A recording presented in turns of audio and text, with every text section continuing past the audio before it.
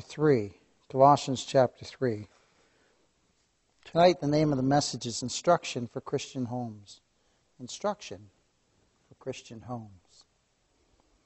Our text will be found in, I'm going to try to get through it all from 18 to 21. 18 to 21. But let's read the context of our scripture. It'll be verses 16 to 24. Let the word of Christ dwell in you richly in all wisdom, teaching and admonishing one another in psalms and hymns and spiritual songs, singing with grace in your hearts to the Lord. And whatsoever you do in word or deed, do all in the name of the Lord Jesus Christ, Lord Jesus, giving thanks to God and the Father by Him. Wives, submit yourselves unto your own husbands, as it is fit in the Lord. Husbands, love your wives, and be not bitter against them. Children, obey your parents in all things, for this is well-pleasing unto the Lord. Fathers, provoke not your children to anger, lest they be discouraged. Servants, obey in all things your masters according to the flesh, not with eye service as man-pleasers, but in singleness of heart, fearing God. And whatsoever you do, do it heartily, as to the Lord, and not unto men, knowing that of the Lord ye shall receive the reward of the inheritance, for ye serve the Lord Christ. Tonight, we'll be looking at Paul putting forth instruction for the Christian home, where the husband and the wife profess Christ. And before we do that, let us review our verse last week, which was verse 17. And whatsoever you do in word or deed, do all in the name of the Lord Jesus, giving thanks to God and the Father by Him. So everything we do is to be done in the name of our Lord Jesus Christ for His glory. So when we go to work, or whatever we do, wherever we go, we're to do it in the name of the Lord Jesus Christ and for His glory, with thanksgiving to the Father, as our position and our acceptance is in Christ and Him alone. And note it says, in the name of the Lord Jesus Christ, giving thanks to God and the Father by Him. Because again, it is through Him. It is through Him that we have acceptance with the Father. And it is in Him that we're able to even stand in the midst of the Father, before the Heavenly Father. So whether in preaching, whether in singing, whether in praying, whether in teaching, or in conversation with other believers, let us do all that we do in the name of Christ and for His glory. Let Him be the center. Let Him be magnified. Whether in the home or on the job or in any of the business where we may work or social contacts, let us do it all for the name of Christ and for His glory.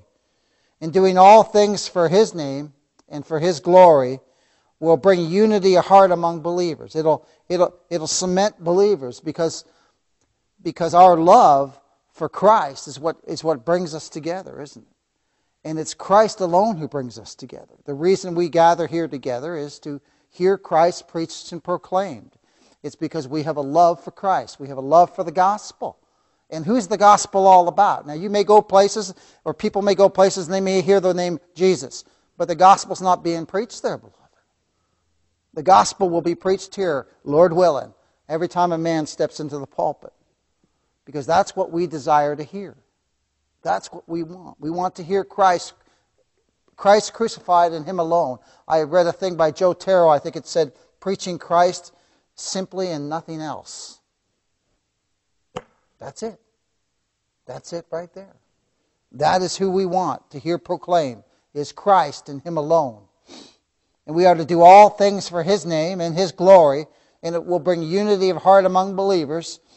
In Christian homes, it will drive out divisions and strife if we do all things for God's glory and not for selfish purposes.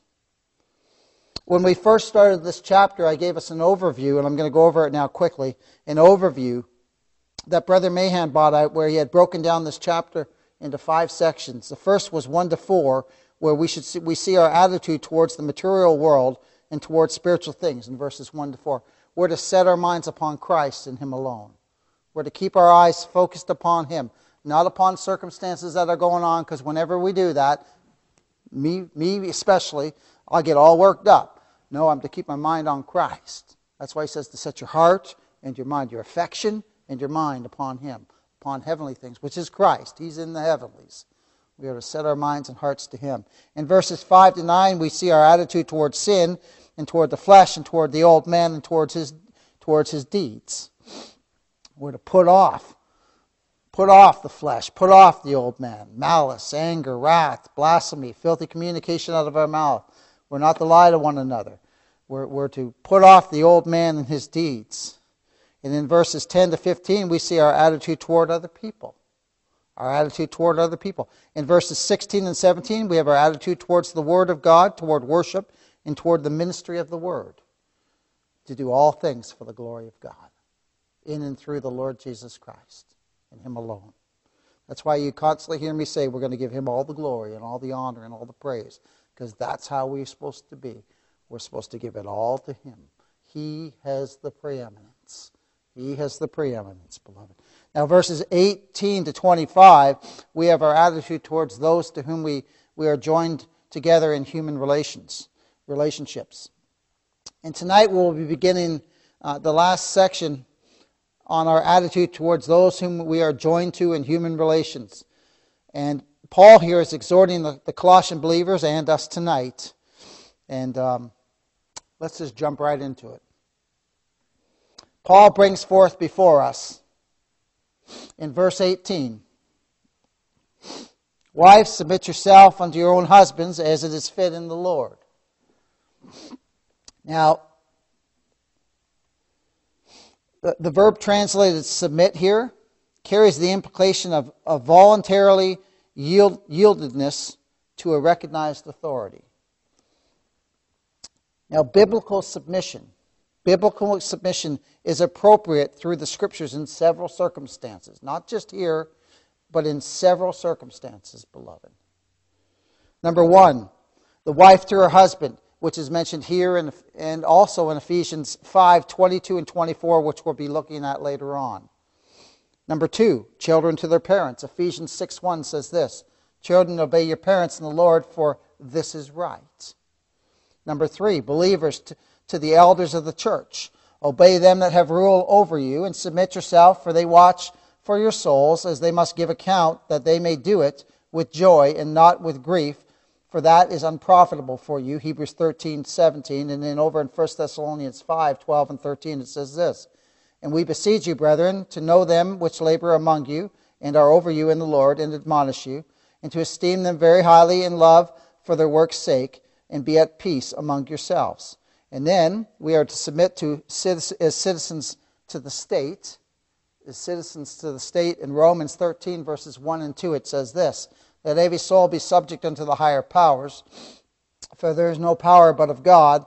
The powers that be are ordained of God.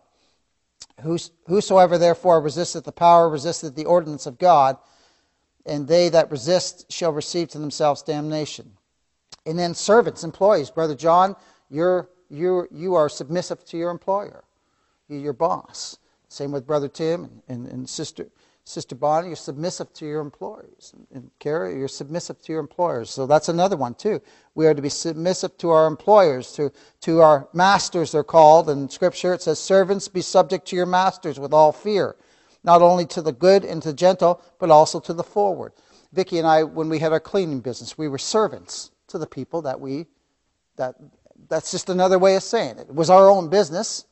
We worked on our own, but we were subservient to the people that we were working for. We had to do what they wanted to do, as long as it didn't go against what God says in His Word. And also, every believer is to be in humble service to one another. Ephesians 5:21 says this, submitting yourselves one to another in the fear of God. Same word.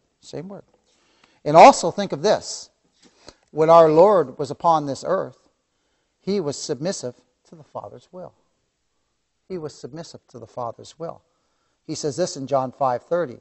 I can of my own self do nothing. As I hear it, I judge, and my judgment is just, because I seek not mine own will, but the will of the Father, which has sent me. And in Luke he said this, and he was withdrawn from them about a stone's cast, and kneeled down and prayed. Kneeled down and prayed, saying, Father, if thou be willing, remove this cup from me. Nevertheless, not my will, but thy will be done. He's submissive to the Father, beloved. So submission is a biblical principle. And it's, as I said, the verb translated carries the implication of voluntary yieldness to a recognized authority. We also do that with Christ, don't we? We submit to His authority when He saves us. We submit to Him. He's our Lord. We don't make Him Lord. He's already Lord. But we bow our knee to His authority in our lives. In our lives. So we see that submission is a biblical principle, and the believer submits to Christ, ruling in our lives, working all things out for our good and for His purpose. Now let us remember this too, that God gives grace and strength to His people, as we saw in verse 17. We are to do all things to the glory of God in Christ's name. And God is the one who strengthens us and gives us the grace to do that. And God gives us the strength and the grace to submit to those in authority over us. So let us remember this as we examine the next verse. The next verses is God will give us grace and strength and power to the believer to carry out the exhortations that are set here before us. 1 Corinthians 10:31 says, Whether therefore you eat or drink, or whatsoever you do, do all to the glory of God. All to the glory of God. So let's go back and look at verse 17 in chapter 3. This is the key, actually. This is the key right here. This is the key to the next verses as well. Verse 17 gives us the purpose in carrying out the exhortations that are to come, because it's all for God's glory. We cannot explain verses 3:18 to 4:1 without verse 17. It's the key. It's the key, beloved. And whatsoever you do in word or deed, do all in the name of the Lord Jesus, giving thanks to God and the Father by Him. Again, it all centers around Christ. All of it. So with this in mind, let us look at the Scriptures tonight. I'm hoping we'll get through verses 18 to 21. It says in 18, Wives, submit yourselves unto your own husbands, as it is fit in the Lord. Now God's divine order is here set before us, as the husband is the head of the house, with Jesus Christ as the husband's head. Christ is the husband's head. He's the head of all of us. The church, our families, Christ is the head. So wives here, it says, are to be in subjection. They're to voluntarily yield to the authority that God has established here, to their own husbands, in all things for the glory of Jesus Christ, who has placed married women in that position in the household. And those who rebel against God's divine order are rebelling against God. Are rebelling against God. Because He's the one who set this order up, beloved. He's the one who has set this order up. So now let us remember that submission spoken of in our text is not grounded in any supposed superiority of the husband. Okay? Or inferiority of the wife. That's just not so. Because Scripture declares in Galatians 3:28 this, There is neither Jew nor Greek, there is neither bond nor free, there is neither male nor female, for ye are all one in Christ. And also in Peter it says this, Likewise ye husbands, dwell with them according to knowledge, giving honor unto the wife as unto the weaker vessel, as being heirs together of the grace of life, that your prayers be not hindered. So let's look at a few things that submission is not. That is not submission. Submission does not mean that a wife is obligated to follow her husband should he lead her into sin. That's evident at the latter part of this verse, as it is fit in the Lord. Okay, that's evident right before us. So a wife is not obligated to follow her husband should he lead her into sin. Neither does submission entail silence. Husbands and wives make decisions all through their marriage together. together. The believing wife submits to the husband's authority in the final decision, as long as it is fit in the Lord. As long as it is fit in the Lord. And remember, the husbands will make decisions, or should make decisions, with their wives in mind. With their wives in mind. Leading her in love. Leading her in love. Which will then, if a husband leads his wife in love, your wife will willingly submit to you. And this is what Christian men are exhorted to do. Because the next verse, it lays it down for us guys.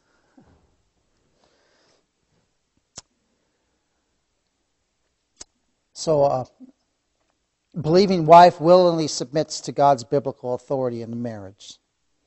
Submission is the wife being in subjection to the husband as is fit in the Lord, obeying him, respecting his judgments and decisions, and following his leadership as long as it does not violate the Word of God.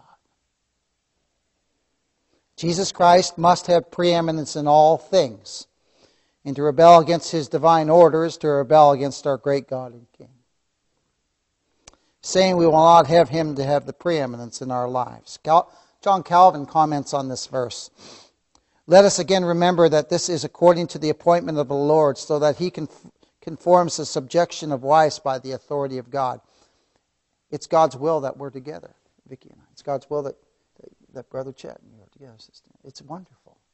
So knowing that too, and same with you, Brother John and Sister Ruth, knowing that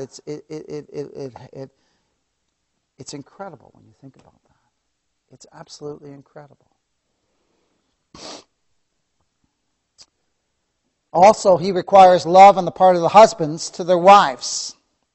And they are not to be bitter against them, lest they should abuse their authority in the way of tyranny. We are not to be tyrants. That's not scriptural.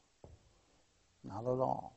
And back, remember too how it was when Paul was writing this too. And it still goes on today. You have men who are tyrants over their wives, and it's not right at all. It's not right at all. Especially, now we know that in unsaved folks that happens a lot, but especially in the household of faith, we ought not to be that way. Especially we men, we love and we cherish our brides, just as Christ loved the church. Look at the next verse. Here we go. This leads right into our next verse. Husbands, love your wives and be not bitter against them.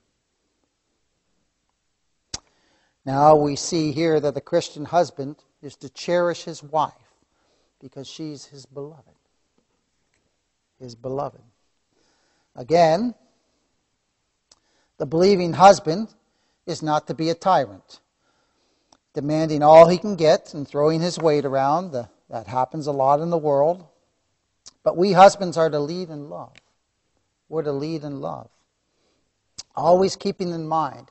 We husbands are to lead in love, always keeping in mind the glory of God. And the same with the wives, submitting to the husbands, always keeping in mind the glory of God. The glory of God. It's wonderful. And who are we to glorify God in? Christ Jesus our Lord.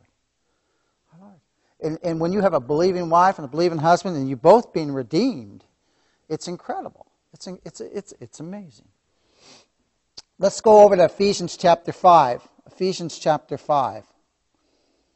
So the husband's not to be a tyrant.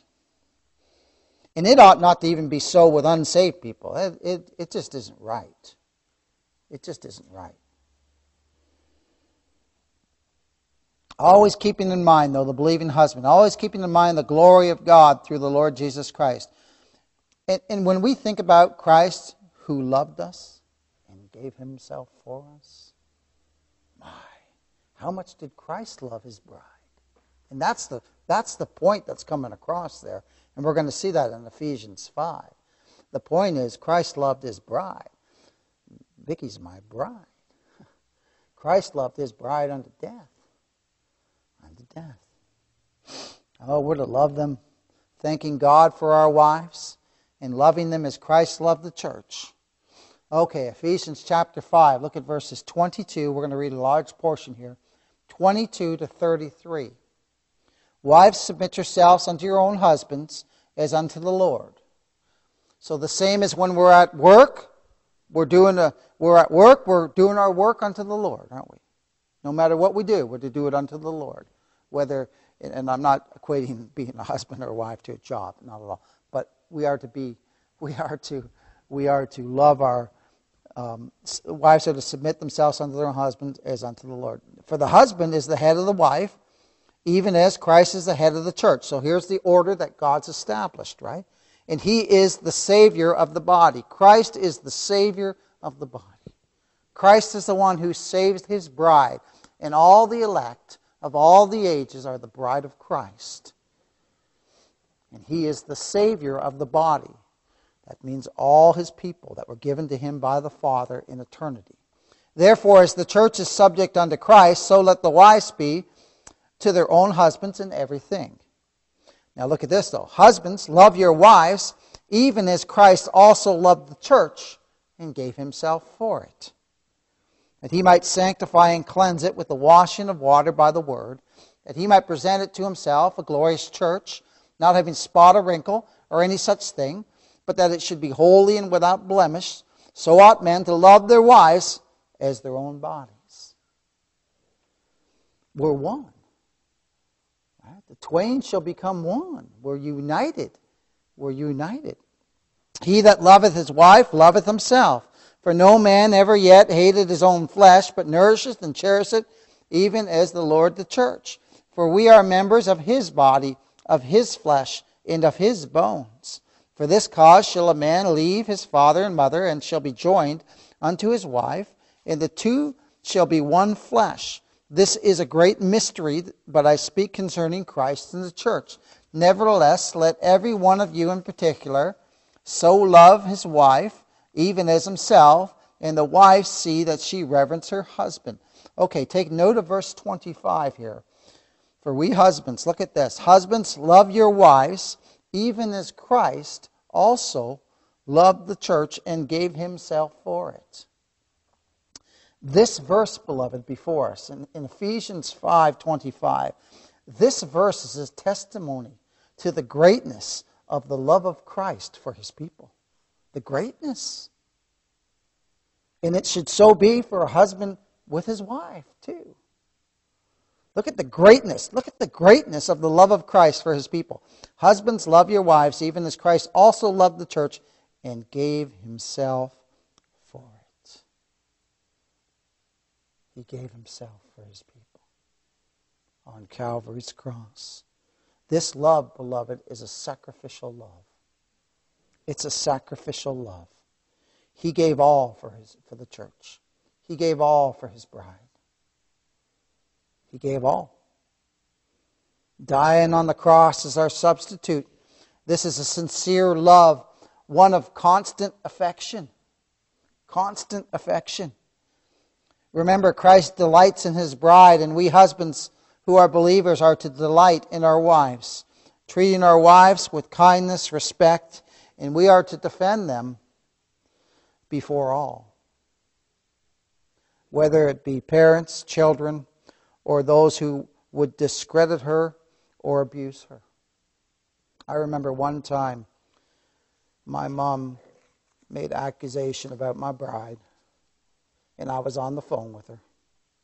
And I had to say, Mom, I have to hang up now because you're wrong. And I hung up. And the next day she called me back apologizing. I will defend my bride to the end. And this is how it should be for we who are husbands with our wives, whether it be children, parents, or anyone discredit our bride, we stand up for them. But think of this in the text, though. Again, and I can't get over this, the greatness of the love of Christ for his people. So great is the love of Christ for his people that he, the sinless one, hung upon Calvary's cross. And our sins, the sins of all his people, the sins of his bride, every single one of them, billions upon billions upon billions of sins were placed upon our King. And He bore the price for every single one of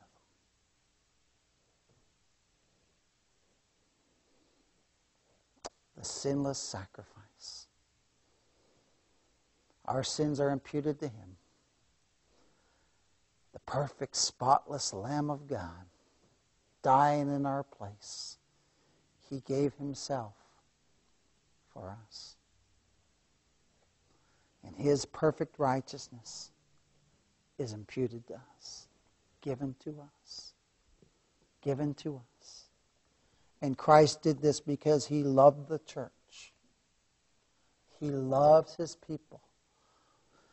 And think of the greatness of the love of God in Christ. Think of the everlastingness of this love. He still loves us now. He loved us in eternity. He loved us when He was hanging upon that cross. And He willingly gave Himself for His people. There's no love like this. That's sacrificial love, beloved. Husband and wife are one in the Lord, and must not suffer this union to be broken, either in their own eyes or the eyes of others, particularly their children. And no home can be built for Christ's glory or for our good if we're willing to, if we are pulling our separate selfish ways. Beloved, we are to walk together in love and affection, and we are to seek the glory of the Lord Jesus Christ. Be ye therefore followers of God as dear children, and walk in love as Christ also hath loved us, and hath given Himself for us, an offering and a sacrifice to God. Who had we sinned against? God. Who does Christ offer Himself up in our place to? God. It's amazing.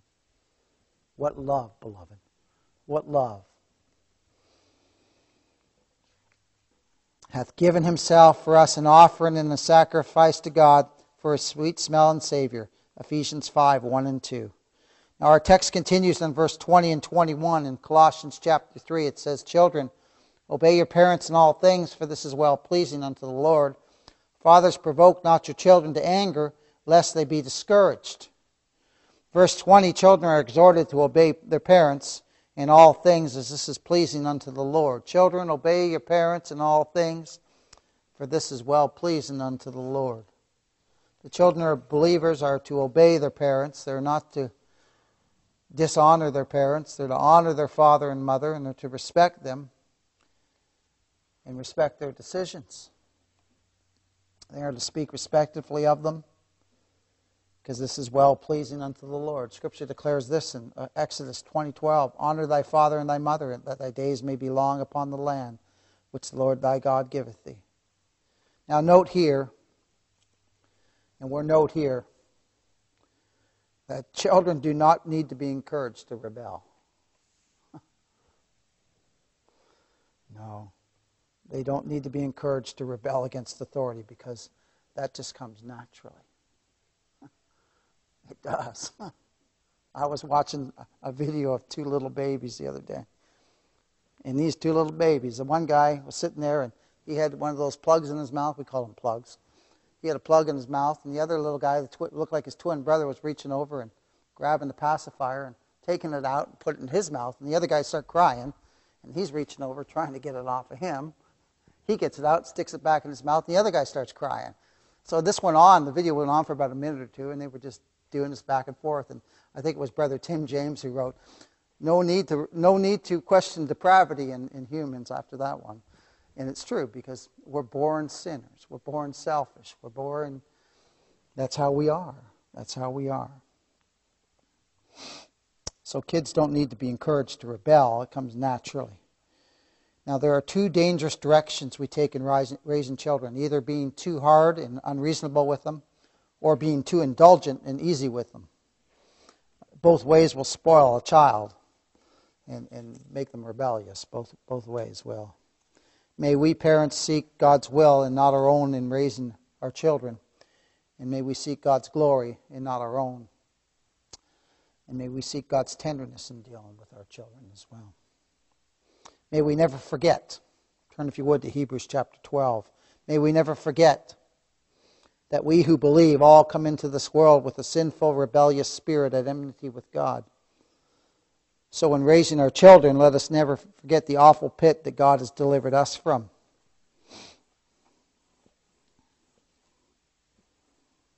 Hebrews 12, verses 5 to 8. And ye have forgotten the exhortation which speaketh unto you as unto children. My son, despise not thou chastening of the Lord, nor faint when thou rebuked of him. For whom the Lord loveth he chasteneth, and scourgeth every son whom he receiveth. The Lord chastens his children. We chasten our children. If ye endure chastening, God dealeth with you as with sons. For what son is he whom the Father chasteneth not? But if ye be without chastisement, whereof all are partakers, then are ye bastards and not sons. So this leads to our last verse that we would like to look at tonight. Look at this in Colossians 3:21, which says this: Fathers, provoke not your children unto anger, lest they be discouraged. Now, we fathers like to joke around with our kids and sometimes get them riled up. Here we have an exhortation that we are not to provoke our children to anger, lest they be discouraged. A loving, chastening hand from the father of a child is one thing, but provoking our children to anger is quite another thing. Now, some parents, again, are too lenient with their children, letting them do whatever they want to do, or never correcting them, or wanting to be their best friends. But we who are parents, are called to parent our children. And there are some, though, who abuse parental authority by being too hard on them. And some people, when they punish their child, scream at the top of their lungs while they're disciplining them, and that's wrong too. That's wrong too. Some people provoke their children by demeaning them with harsh words. Demeaning them with harsh words which actually contradict the words "I love you." It really does. And then some compare, and I know some who've went through this, some compare their kids to their siblings and say, you're never going to amount to nothing. Or you're never going to be like your brothers or sisters. Why can't you be like them? That ain't right either. Because each one of us is individuals, aren't we? Each one of us is individuals with different strengths and different weaknesses. A good verse to look at is Ephesians chapter 6. Turn there if you would, verse 4.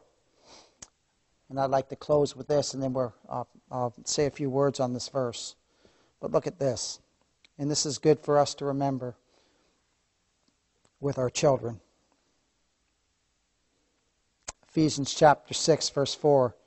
And ye fathers, provoke not your children to wrath, but bring them up in the nurture and admonition of the Lord.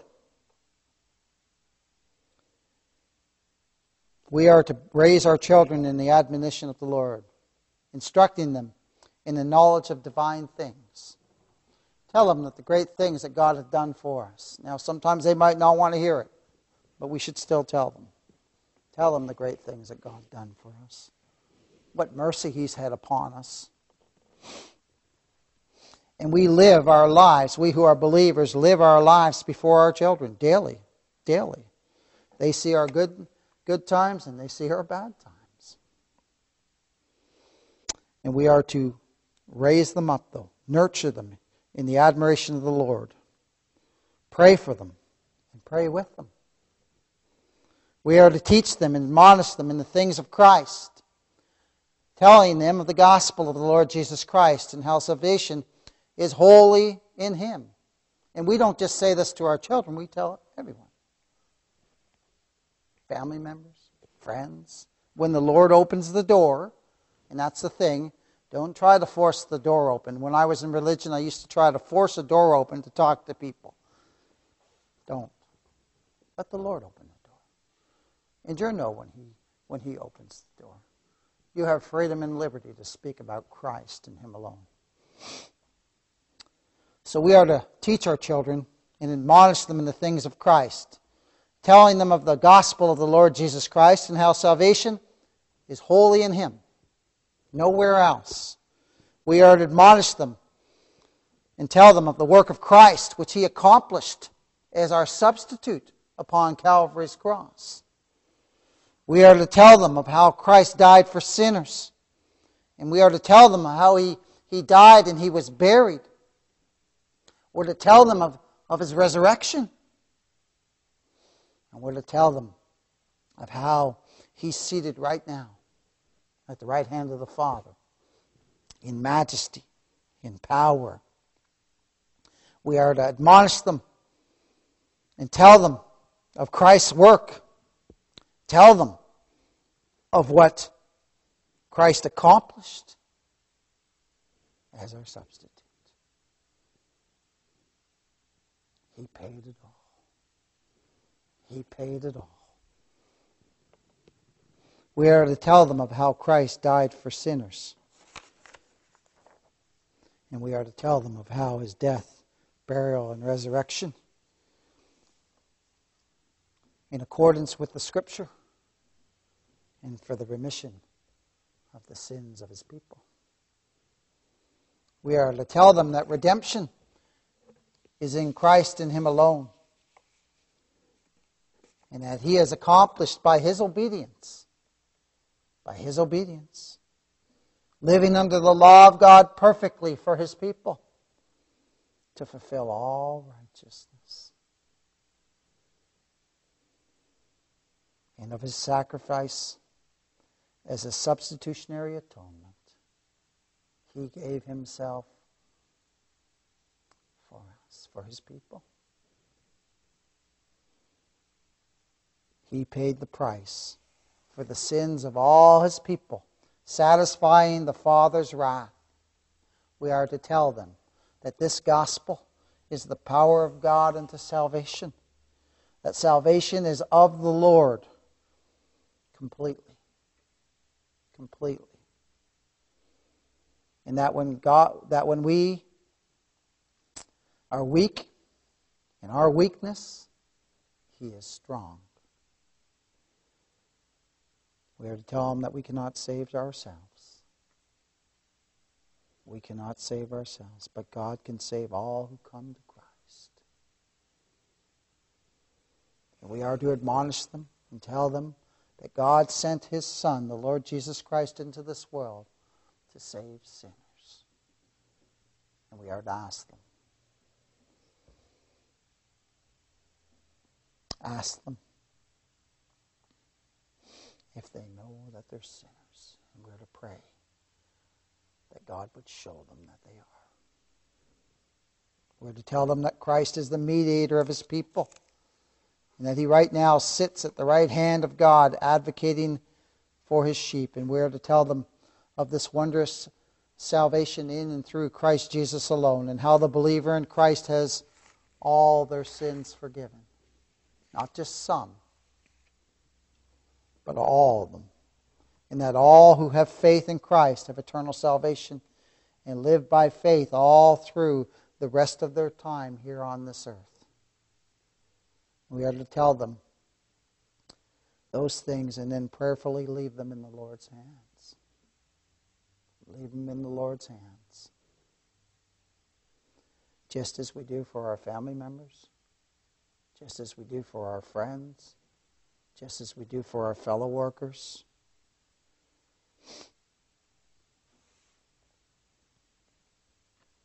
We tell them the great things the Lord hath done for us, praying for their salvation if the Lord wills it to be so.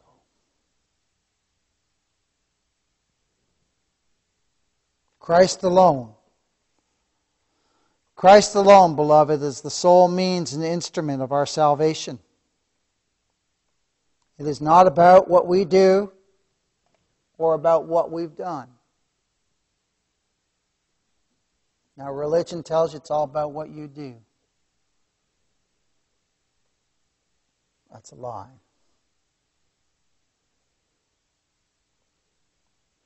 Now, God's people will fight and battle and struggle against sin. And we know that we don't have a license to go crazy, right? Because when you say something like that, when you make a statement about it's not about what we do, people right away say you're an antinomian. No, I'm not. No. The love of Christ constrains me from sin, and it does every believer. And if we preach and proclaim what Christ has done, right, then the love of Christ will constrain believers. So it's not about what we do or what we've done, beloved. It is about what Christ alone has done. What He accomplished on Calvary's cross. Where He is right now, seated at the right hand of the Father. And the only reason we will one day be with Him is because of what He's done for us. And God's people just praise His name. Praise His name.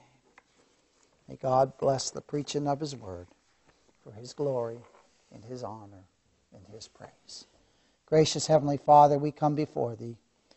Oh, thankful, Lord Jesus, for all that You have done. For all that You have done. For we sin, sick sinners is what we are. But yet You've had mercy upon Your people. The Lord Jesus Christ died as our substitute upon Calvary's cross. Lord Jesus, we just marvel. Marvel that You, God incarnate in the flesh, the sinless one, the perfect one, the spotless one, would die for sinners. But Lord, that's the only way we could be redeemed. That's the only way we could be justified. It's the only way we could be sanctified, is in and through You. And we give You all the glory. In Jesus' name, amen.